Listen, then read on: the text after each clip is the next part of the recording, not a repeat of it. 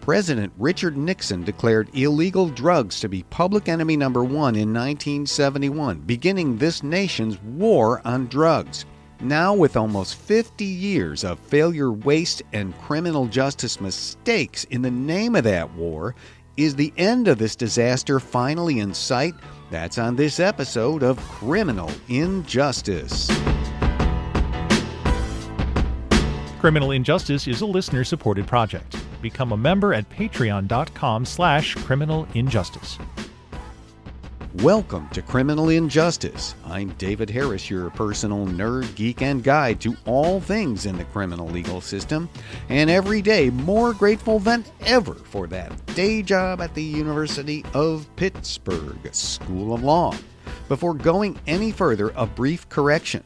In a news bonus posted here on Monday, November 23rd, I said that District Attorney Larry Krasner of Philadelphia was reelected this year. I misread some information I found during my research. Mr. Krasner will run for reelection in 2021. Thanks to alert listener Rob for pointing this out. Now, go back almost 50 years to 1971. Richard Nixon was president, heading for an election battle in 1972. In his first 3 years as president, he had continued the Vietnam War. Opposition and unrest over the war had helped to elect Nixon by weighing down his 1968 Democratic opponent, Hubert Humphrey, in 1968. But that opposition had increased under President Nixon, who had said in 1968 during the election that he had a secret plan to end the war. Well, 3+ years into his administration, it was still a pretty big secret. As a way to discredit opposition to the war among young people and to stigmatize and damage Black Americans, the two groups among whom opposition to Nixon was strongest, the president and his men declared a war on drug abuse in 1971. Drug abuse was public enemy number one, Nixon said. According to John Ehrlichman, one of Nixon's closest aides, who commented about this many years later, the strategy was clear. Nixon and his crew considered the anti-war left, the hippies, and American blacks their enemies. By declaring war on drugs and associating both groups with the use of cannabis, they painted both groups as criminals to be arrested by the police and crushed and jailed by the state. Drugs like heroin and cocaine had been criminalized for decades, since 1914, and cannabis since the 1930s. But Nixon took this effort to new heights for his own political benefit. Here's Nixon on June 17, 1971, that announcement declaring the war on drugs. The audio is from the Richard Nixon Foundation. Check it out. America's public enemy number one in the United States is drug abuse. In order to fight and defeat this enemy, it is necessary to wage a new all-out offensive. I have asked the Congress to provide the legislative authority and the funds to fuel this kind of an offensive. This will be a worldwide offensive dealing with the problems of sources of supply as well as Americans who may be stationed abroad wherever they are in the world. It will be government-wide. Notice there Nixon's own words, public enemy number one, hearkening back to the worst criminals of yore, like John Dillinger and Bonnie and Clyde. It would be an offensive, just the same as any military campaign, and it would be worldwide, taking on not just suppliers, but users. Users would be the primary targets. But Nixon was far from alone. President Ronald Reagan amped up the war on drugs as if it were his own. Who can forget the Just Say No campaign? Not to mention those crushing federal mandatory minimums we discussed in episode 127 with Kevin Ring of Families Against Mandatory Minimums. All those under Reagan in the 1980s. And then there was President George H.W. Bush using a bag of crack supposedly purchased by an undercover officer across from the White House as a prop on national television during a presidential speech. Well, it may not have been a real war. War may have been a metaphor. But hey, the drug warriors picked the metaphor, and if we take their words at face value, we can truly say it has been America's longest war, outlasting the Civil War, First and Second World Wars, Korean and Vietnam Wars combined. And there's simply no argument that it has been the biggest, most colossal failure of any war the country has ever been in. Think about it. Millions stigmatized with criminal convictions, hundreds of thousands jailed, some for a night and others for a lifetime. Billions upon billions of dollars spent on police, prisons, and an entire federal bureaucracy created, the Drug Enforcement Administration, costing billions itself and billions more in wasted human potential.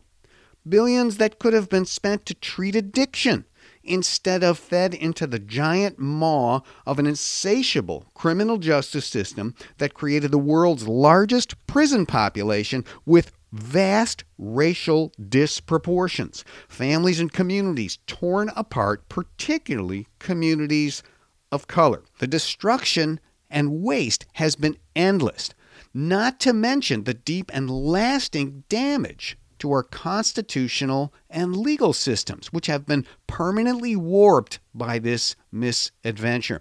Another thing that has been endless, the supply of illegal drugs. The only thing criminalization and prohibition of drugs and interdiction of drugs seems to accomplish is sometimes, in the short term, to drive up the price of these substances when local supply becomes tight. But overall, illegal drugs are more plentiful and easier to get than they were at the start of this war. Nevertheless, our leaders, presidents, congressmen, senators, and directors of federal agencies and state police agencies and all others down the chain have remained resolute. They vowed to win this utterly hopeless war. It's the people of this country who have wised up to this. Beginning in 1996, with the passage of a ballot measure in California legalizing cannabis for medical purposes only, a slow march began in baby steps, in which that state, California, then a few more, began to change laws on cannabis. It was almost always through direct referendum, in which regular folks could change the law by their own votes. 16 years later, in 2012, Colorado and Washington state legalized the possession and sale of cannabis for all purposes, again through direct voter referenda. In the 8 years since, the momentum has clearly shifted. A clear majority of Americans want cannabis legalized, and they think the war on drugs has failed. And now here we are in 2020. The votes held in November of 2020 did not just elect a president and a Congress. They might show that at last it's time to move beyond the war on drugs everywhere. Today, we'll discuss how we got here and where we go next with a guest who helps influence these very questions. Matt Sutton is the Director of Media Relations for the Drug Policy Alliance. For decades, the Drug Policy Alliance has been one of the leading organizations in the world dedicated to ending the war on drugs. The organization's mission, it says, is to attain, quote, a just society in which the use and regulation of drugs are grounded in science, compassion, health, and human rights, in which people are no longer punished for what they put into their own bodies, but only for crimes committed against others, close quote. Prior to joining the Drug Policy Alliance, Matt handled communications for non-governmental organizations such as the Southern Poverty Law Center and the International Fund for Animal Welfare. His work in community organizing started even earlier in his hometown of El Paso, Texas, where he handled communications in 2012 for the congressional campaign of an obscure underdog candidate named Beto O'Rourke.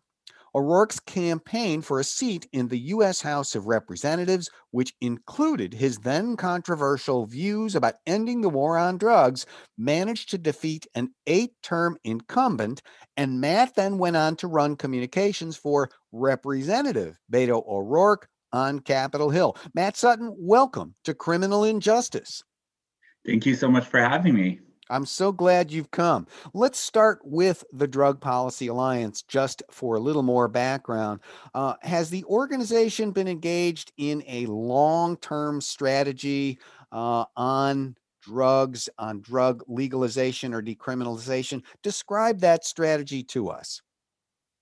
Yeah, sure. And things have definitely evolved over the years. And so it's hard to say that it's been one unilateral strategy all that time. For decades, we've been involved in this work. As we've seen, like the work has evolved, as we've made more progress, I think the strategy has shifted. Back 2 decades ago, it was hard to talk about legalizing marijuana. That seemed like a very radical idea, and even legalizing medicinal marijuana. And today, we're talking about decriminalizing all drugs, and we just recently successfully did that in Oregon by a 17-point margin. So I think as all of those things happen, the strategy for good reasons has to shift. Right. I cannot wait to talk about the changes in Oregon, but let's take it a step at a time here. I think, what most people might remember as the sort of first crack in the Great Wall, if you like, of the war on drugs, we're mixing our metaphors here, might be the legalization of cannabis for medical purposes. And I think the first state to do that 24 years ago, oh my God, it can't be that long, but it is, was California in 1996. Tell us about that. Why medicalization? Why take that route as the first step? Right. And I think, that in 1996 was really, again, that was when we broke through. And, similar to, now where we're creating new cracks in the foundation of the war on drugs, that was really that initial crack. And DPA was definitely very involved in Prop 215, which legalized medicinal marijuana in California back in 1996.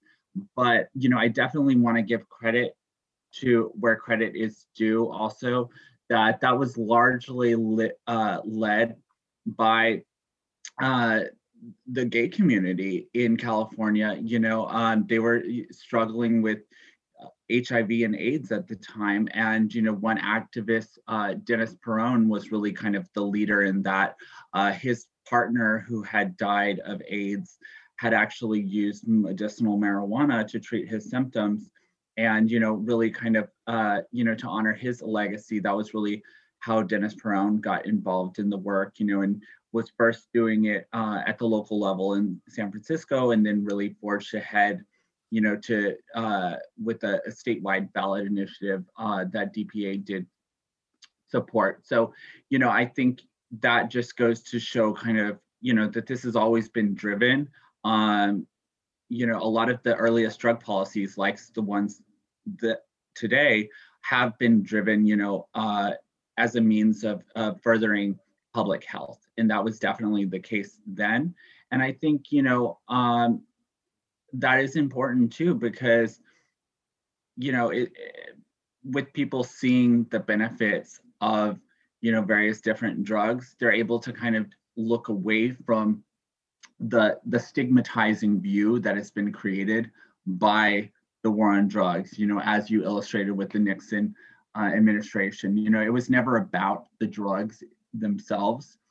When the Nixon administration declared the war on drugs, it was really about going after communities of color and Vietnam War protesters. And, he couldn't go after either one of those groups specifically for those reasons. So they, the loophole was to target drugs and people who used the drugs. So I think, breaking that apart by like really looking at things how they are in terms of, you know, how this could benefit public health is very important. And that's what we saw with medicinal marijuana. And, you know, as it expanded out, eventually people became more open to the idea of, you know, legalizing marijuana for adult use as well. Now, by 2010, roughly how many states had legalized medical cannabis at that point? Yeah, so by my account, there were 15 states that had legalized medicinal cannabis by 2010. See, that's very significant. We move from one state in 1996 to 15 in 2010. That's about one a year. And that was the first year, if I'm remembering the history right, that we had a ballot referendum up to vote. And this was again California as the pioneer to legalize cannabis for all purposes. And it went down to defeat. Why was that? What lessons were learned? Because, of course, things changed just a couple of years after that. hmm Yeah, I mean, definitely. I think, you know, it's par for the course. Lots of times when initiatives like this that are, you know, really the first one, you know, lots of times they're not successful. And but I think they're critical in kind of, you know, building the groundswell of support for them.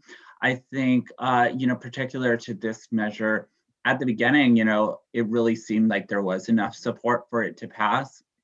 But then really the no on 19 campaign, which was, you know, the opposition to it, really was like towards the end, you know, about a month out from the actual election, they were rolling out endorsement after endorsement from literally every major candidate for statewide office in California, including, you know, Jerry Brown and, you know, Senator Barbara Boxer. So they were really, I think that that was really, you know, what led to that shift at the end, where, you know, going into the election, it was down by about 10 points. So I don't think that it was unexpected that that was not going to prevail in the end.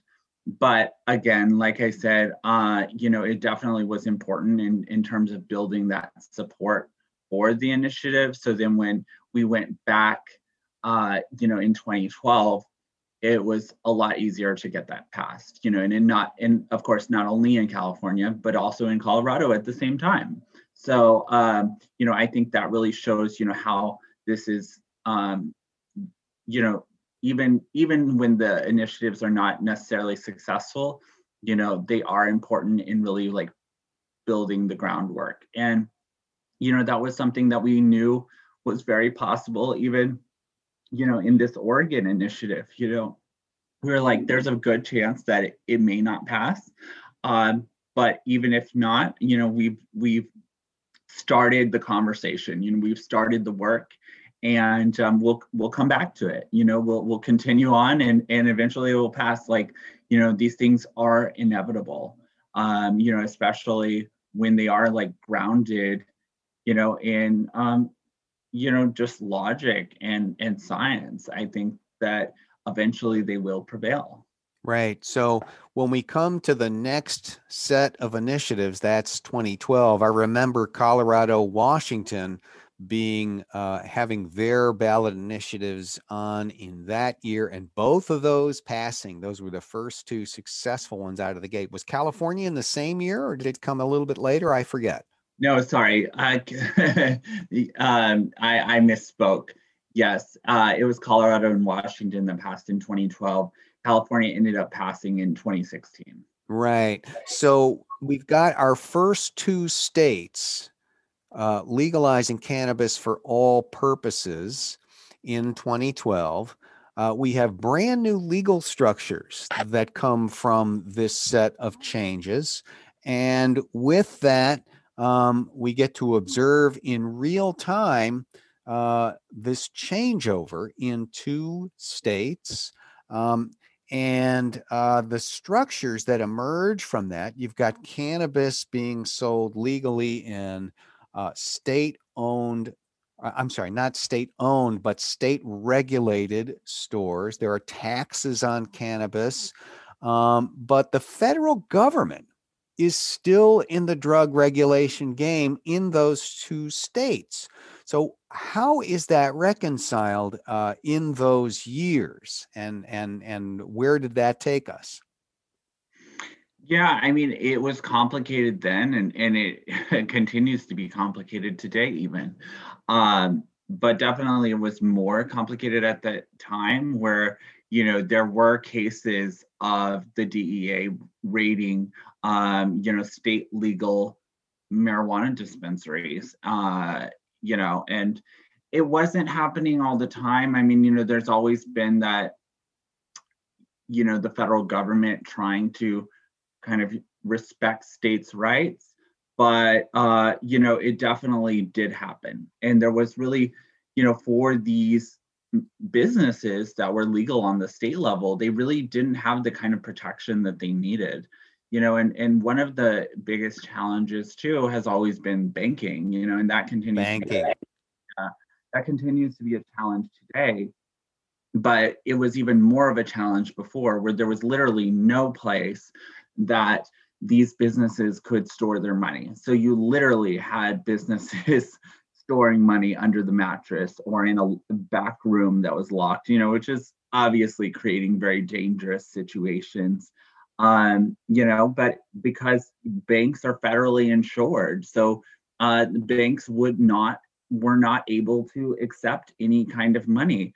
I even in one of my past lives, I was doing communications for a PR agency, and we represented cannabis clients, and even for them to pay their retainer was actually challenging because they had to give it to us all in cash, like giving us thousands of dollars in cash. And we're like, what do we do with this money? But it was because like they couldn't actually keep money in a bank. So they were trying to give us like thousands of dollars to pay their retainer in cash because they just had no other option. Eventually there were certain workarounds where they were able to put it into like some certain credit unions and things of that nature. But again, it still remains a huge challenge today. Yes. So that's essentially where we end up with states. Now we have over 10 states with the legalized cannabis. We have 4 more in the November 20 election, and these are not what one would all call blue states. There was New Jersey, but there was also Arizona, Montana, and South Dakota, all 4 of them legalizing recreational and other uses of cannabis fully. Even the state of Mississippi, perhaps the most conservative state in the nation, legalizing medical cannabis. And the momentum seems unstoppable. Let me just turn the discussion a little bit. One thing we haven't talked about is the role that drug laws have played for years in the criminalization of people of color, and especially Black Americans, and the damage that has been done in those communities by cannabis prohibition. What role did that play in the Drug Policy Alliance thinking, strategies, campaigns? What role does that play now?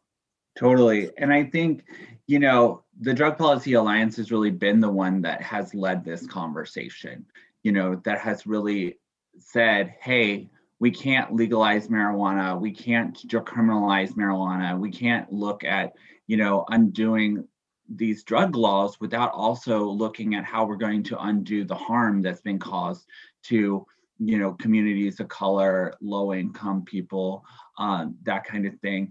And so that's really where we're focused today. And we've been focused for a while now. And that in the beginning, we had a lot of supporters that I would say were more libertarian leaning, that were not always necessarily on forward with this. You know, there's a lot of people that are all about, you know, being able to use drugs and, you know, be able to smoke marijuana if they want, but, you know, can't reconcile those harms. And we've really led that conversation that says, no, you know, these things go hand in hand. We can't do one without the other. We cannot pass a legalization bill without thinking about how we're going to expunge records, how we're going to resentence people, how we're going to make sure that the people that have been harmed by prohibition have a role to play in the new legal economy and are the ones that are profiting out of it. You know, it is not fair that we have places like in Colorado, you know, where that was not as big of a concern. And we have these rich white men entrepreneurs that are making all these millions of dollars off of the legal sales of marijuana, while we still have these young Black men in southern states that are sitting in prison for possessing marijuana. That is not fair. And we just can't have that. So, you know, that's something that the Drug Policy Alliance has fought tooth and nail. And I think, you know, we've been very successful in leading that conversation, where I don't think, like, now it isn't that politically viable for a state to push a marijuana legalization bill that doesn't include social and racial justice provisions. And so we're very proud of that work. We're speaking with Matt Sutton. He's the Director of Media Relations for the Drug Policy Alliance. Stay with us. We'll be right back.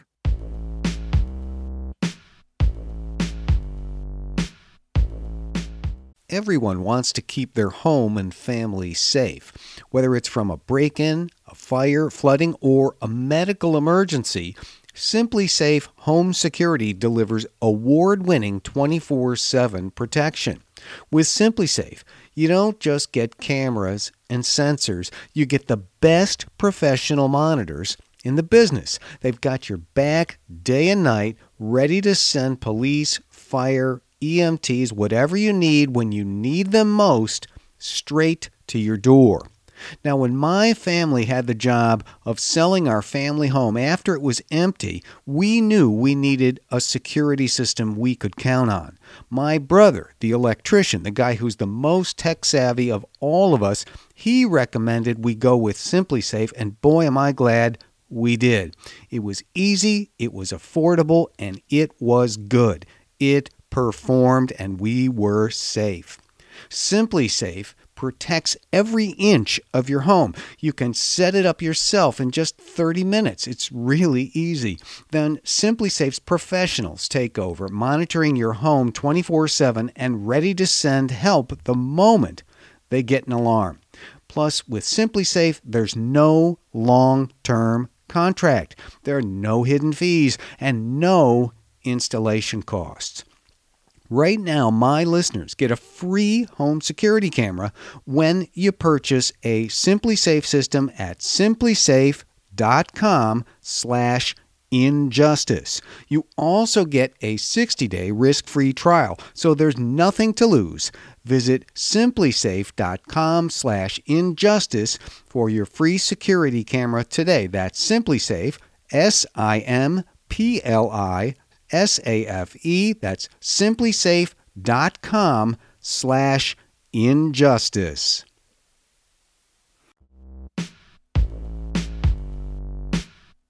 Hi, we're back. It's David Harris here with you on Criminal Injustice, and our guest is Matt Sutton. He's the Director of Media Relations for the Drug Policy Alliance, one of the leading organizations in the fight against the drug war for decades now.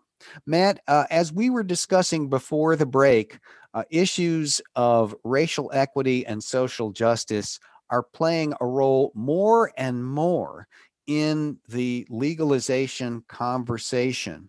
But you've also referenced the fact that there has been something quite different and innovative and really kind of unexpected that came out of the state of Oregon in the November 2020 election. And I've just been rocked by this myself as a person who's watched the drug war for so many years. Tell us what happened in Oregon. What was on the ballot? What was the outcome? And what are you expecting? Absolutely. This has been the biggest blow to the war on drugs to date. We in Oregon, we led the successful Measure 110 campaign that decriminalized possession of all drugs and replaced it with access to health services, so treatment, harm reduction, and even things like housing and job assistance. Uh, so this is just, again, really monumental. And we won that initiative by 17 points. So it was a pretty overwhelming win, showing that I think, Americans and, Oregonians specifically are understanding that drug use is something that should not be criminalized, but, should be treated more as the public health issue that it is. And I think, just given everything that's been happening in the United States, we have approximately 70,000 people that are dying of accidental overdose per year. And then even with the COVID-19 pandemic, we've seen the health disparities that exist in the system, especially among communities of color. And then also we've woken up to these larger racial injustices that exist in the United States. And we've seen the way that the drug war plays into those things. We saw the way that the drug war was largely responsible to what happened with George Floyd and Breonna Taylor and so many other people. And so as we are looking at reforming these, systems of policing, we have to look at where does it start? And in the United States, more people are arrested for drug possession than anything else in the United States. Every 23 seconds, someone is arrested for drug possession.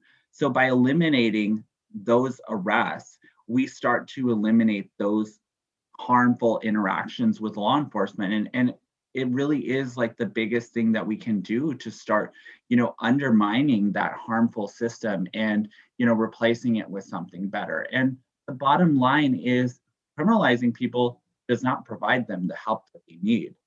Providing people access to the health services that they need does help them to get better. And that's really what we're doing in Oregon. We've created a new approach to this. And I think we're going to see very much similar to what we've seen in other countries, such as Portugal and Switzerland, that have gone this route, that we are going to see, huge benefits, lower rates of overdose, and a lot more people that are voluntarily accessing services. Yeah, this was really an earthquake. That's how I've described it to my students when I've told them about it. The Oregon law will make it not, it does not legalize the full spectrum of drugs, but it decriminalizes them. And there is a difference. They remain illegal, but there won't be criminal enforcement as long as they are held by a person in small enough amounts to be just considered for personal use. And if I understand it correctly, the consequences of being found with these substances, and they include all of what we think of as hard drugs, heroin, cocaine, anything, would be a civil citation with $100 fine, or you get the choice to come in for a drug screening and counseling session. And so this really does change the picture. It's not so much like any other state. It really is. The real comparison is, like you said, to Portugal, which made those same kinds of changes on a national scale back in the early 2000s. And the people who've been with us the longest here in Criminal Injustice remember that in season 2, we did a great interview with a gentleman from the Southern California branch of the ACLU about Portugal and its drug laws. So why was a Portugal public health system the target here? And do you expect to have the kind of success that you had in Oregon in other places in the United States? Yeah, absolutely. The reason that we used Portugal as a model is because, it really has been the best documented case of all drug decriminalization in the world. As you mentioned, they've been doing this for almost 2 decades. They decriminalized drugs in 2001. And at the time, very similar to what we're experiencing today with the health crisis, in terms of the overdose crisis, they were dealing with the HIV and AIDS crisis, as well as huge, skyrocketing rates of other infectious diseases such as hepatitis. And, they, really wanted to be able to expand access to health services. However, criminalizing people was a huge barrier to actually getting them the services they needed, because as long as something is criminalized, people are afraid to seek services because they don't want to be arrested or criminalized. There's also a stigma that goes along with something that is criminalized. So, they needed to remove those barriers and, be able to, provide a pathway for people to get the help that they need. And, and it's proven to be hugely successful. There's been tons of research that's been done on the model, and it showed that, the rates of HIV and other infectious diseases within just a few years plummeted, as did the rate of overdose.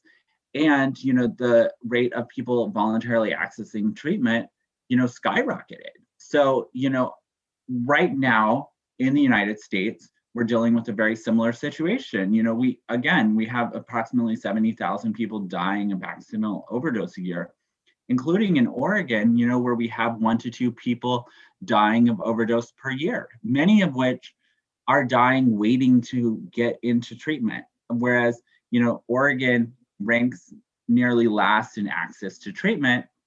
So people just aren't able to get those services. What we did with Measure 110 is we used excess marijuana tax revenue and law enforcement cost savings, altogether in excess of $100 million per year, to reallocate towards funding these services. And again, not just what you traditionally think of as treatment, but evidence-informed, culturally sensitive treatment, harm reduction services, and other things too, such as housing assistance, job assistance, so that we can really, meet the full range of people's needs and be able to provide them the care that they need.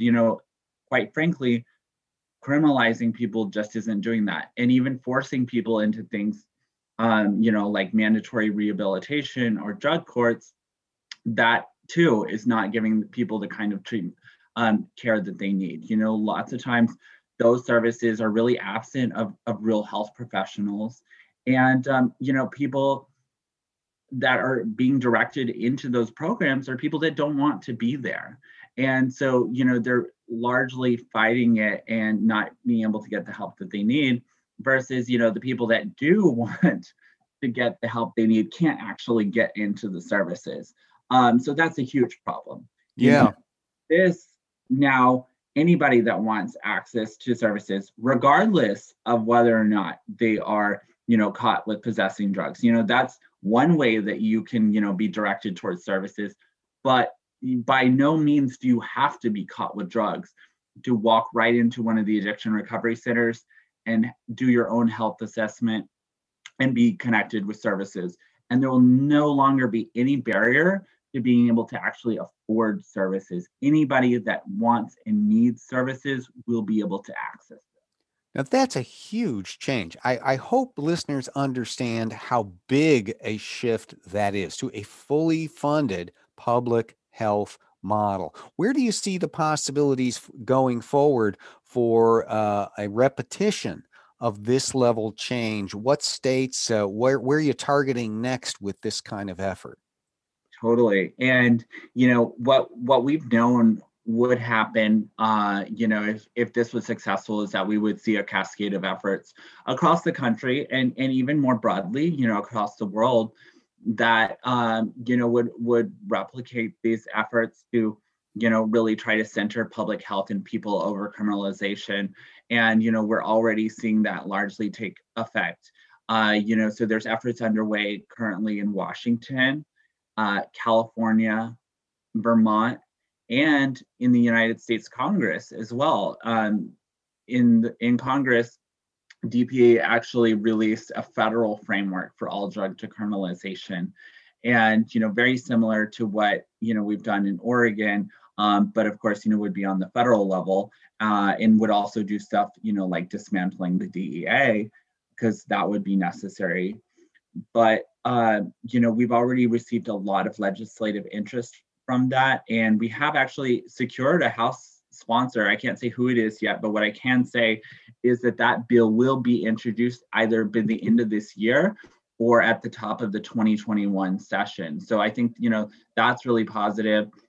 I can't say that it's going to be like, oh, you're going to introduce it in Congress and we're just going to like pass it very easily. But what I can say is that is so critical that we're able to have that kind of support already, and then we can start building much broader support at the federal level, as well as at the state level. The efforts underway, like in Washington, I think they're trying to get that decriminalized through the legislature in 2021, and I think it's very possible. Especially just seeing the support from Oregon. Washington is in that same region. A lot of the political ideologies are very similar. And so I think it's very likely that could happen. In California, DPA has been very active in trying to push this through the legislature. And, we've been involved too at the local level, even, working with local DAs to try to, push for decline to prosecute policies, that kind of thing. And we've also pushed initiatives at the city council level, and we've been working with state legislators. So we do plan to sponsor an all drug decriminalization bill in the California legislature this session as well. Interesting. So I was going to ask you about federal efforts too, and I'm glad you've spoken about the bill. And it's interesting to hear about the sort of local to national strategy that you're working through. So, what's so striking about this, Matt, is with the exception, I think, of Illinois, where cannabis was legalized by a legislature, and maybe Massachusetts, where it was legalized, I think, through a court decision, the rest of legalization and decriminalization has happened through ballot measures. And there's nothing wrong with that. But what it tells me is that the people in this country are way ahead of the leadership in this country, the political leadership. And so often, if you go back into history, you find that when something starts to be successful through popular support, politicians want to jump into the head of the parade and start to lead it. Why has that not yet happened here? Do you expect that to happen here? Maybe I just don't know, and maybe it is gaining some support. And I can point to my own lieutenant governor here in Pennsylvania. He's been in favor of a total legalization of cannabis here in Pennsylvania for quite a long time, and he's made a lot of noise about it, especially with the legalization of cannabis in a neighboring state, New Jersey, in this election. So what is it that's finally going to turn the tide to get not just popular support, which all of these things clearly have, as demonstrated through votes and, of course, polling, but political support from those who have the power to pull the levers? Mm-hmm. Yeah, and let me just say, I love Lieutenant Governor John Fetterman. He's the greatest. He's the best. I love him. And you guys are definitely lucky to have him there in Pennsylvania. And hopefully him and the governor, can get the other legislators on board to actually, pushing through something in Pennsylvania. Especially, I think, now that it will be legal in New Jersey, there's a little bit of a push to make sure that the tax revenue isn't, going across the border, right? Mm-hmm. This is something that I've been saying over and over, that it seems to be that legislators are a bit tone deaf, honestly. 2/3 of Americans now support marijuana legalization. We're not seeing that same support, unfortunately, from, legislators. I I think, more and more that we are seeing increased support, but we're definitely not seeing it to the same level. And what this most recent election showed us is that Americans, by and large, support drug policy reform. Every single drug policy reform measure that was on the ballot passed, and most by like pretty large margins. And again, as you pointed out, even in very conservative states like Mississippi, South Dakota, Montana, this isn't a red or a blue issue. It's a bipartisan issue, and it's something that really all Americans are largely in agreement on. And so it is surprising, that we haven't been able to push forward more at the legislative level. I mean, New Jersey is a perfect example of this, because the Drug Policy Alliance actually, had an office in New Jersey for, nearly 2 decades. And, we've been working on marijuana reform in the state for, most of that time. And, but trying to push it through at the legislative level. And then, here we are, we finally get something on the ballot in 2020, and it passes with 2/3 majority. So it definitely tells you that there's a disconnect between what the people actually want and what the legislators are doing. And so I really do hope that this election was a wake-up call, that like, if you're, look at the headlines. Every media outlet in this country is reporting that drugs won the election. We couldn't agree on a president, but we could agree on drugs.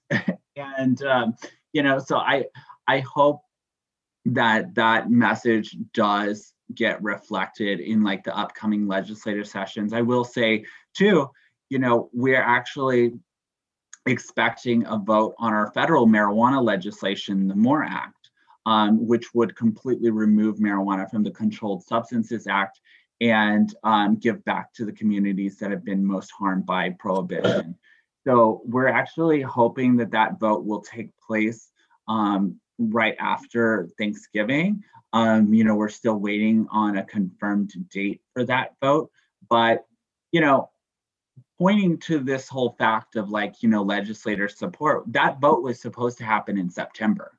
But, some of these moderate Democrats feeling the pressure of Republicans, got cold feet, and they ended up having to push the vote until after the election, which, to me is shocking, because it's like, look, 2/3 of Americans support marijuana legalization. Maybe this actually would have helped you.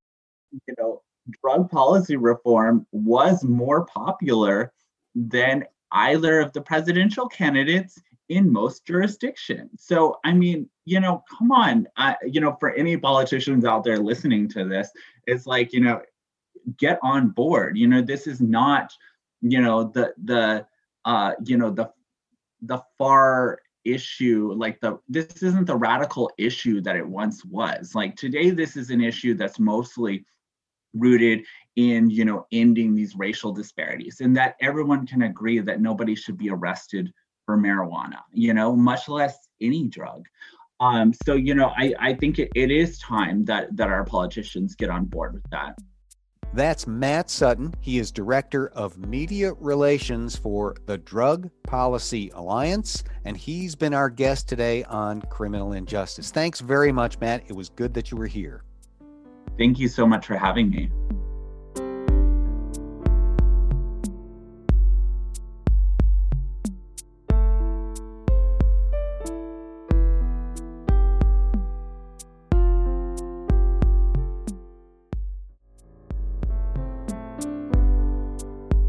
Now let's wind it up like we do on every episode with another edition of Lawyers Behaving Badly, Judicial Division. And on this edition, we update you on a recent report of a lawyer and judge behaving badly. That would be Judge Mark Tranquilli of the Common Pleas Court of Allegheny County, Pennsylvania, right here in Pittsburgh.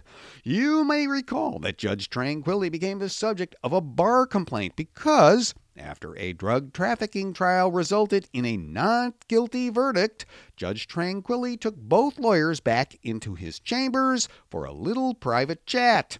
In this less than formal atmosphere with no jurors, no other officials, and most important of all, no court reporter, but just us boys. That would be Judge Tranquilli and two white lawyers, one the prosecutor and one the defense lawyer. Judge Tranquilli felt free to let loose. He unloaded on the prosecutor for failing to exclude from the jury one juror, a black woman in a head wrap, who Judge Tranquilli referred to as, quote, Aunt Jemima, invoking the racist stereotype of the black servant from the antebellum South who had long served as a symbol of hospitality on bottles of maple syrup. He made several other remarks that made clear that he saw clear associations between the, quote, Aunt Jemima juror, drug trafficking, out-of-wedlock births, and the fact that this juror no doubt had a black domestic partner who sold drugs. What Judge Tranquilli had not counted on was that these two white men in his little in-chambers racist remarks club would find his remarks offensive and unacceptable, just as any decent person would, white or black. They reported him to the bar, and then other examples of Judge Tranquilli's judicial temperament were easily found in records from his years on the bench, in which he showed that these attitudes, as well as his utter contempt for defendants, was not unusual. These remarks became part of the complaint against him too, and Judge Tranquilli faced the possibility of actually losing his judgeship. So here's the update. On November 17, on the eve of his trial before the Judicial Conduct Board, Judge Tranquilli resigned. In doing so, he stipulated to the accusations made against him. That is, he agreed to the facts stated in the complaint and did not contest them. And he agreed that he would never seek nor accept an appointment to the bench again. According to one source, there were certain pluses to this resignation for pension or retirement purposes, as opposed to what would have happened if he was found guilty of the charges and removed from office. So, seeing the handwriting on the wall, he became former Judge Tranquilli. The outcome was welcomed by Lena Henderson of the Pittsburgh Black Lawyers Alliance, who said it would give black people in Pittsburgh and Allegheny County some reassurance that courts and judges before whom they appear must be fair. Quote, I think this is a very good day, said Henderson. Finally, he has realized that what he did was wrong. Close quote. Amen to that, Miss Henderson. Sometimes it is really just that simple. That's this edition of Lawyers Behaving Badly Judicial Division Update. And that wraps up another episode of Criminal Injustice. Subscribe to Criminal Injustice with our RSS feed if you haven't already, and share us all over social media. Review us, please. A good review will help people find us. Check out our website. That's criminalinjusticepodcast.com for all of our interviews, our news items, and more stories of lawyers behaving badly. Got a question about the criminal legal system? Well, why don't you call in and ask Dave? Call 412-407-3389. Leave us your first name, where you're calling from, and your brief question, and give us a little contact information, which of course we won't share. Again, 412-407-3389. You can also write out your question on our Ask Dave tab on the webpage. Remember that we are listener supported. If you like what you hear and you want to help, you can do that by going to patreon.com/criminalinjustice. We really appreciate that. Thanks for listening. I'm David Harris, and I'll be back with you next time.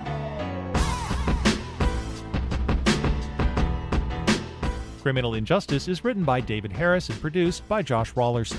Find show notes and past episodes at criminalinjusticepodcast.com.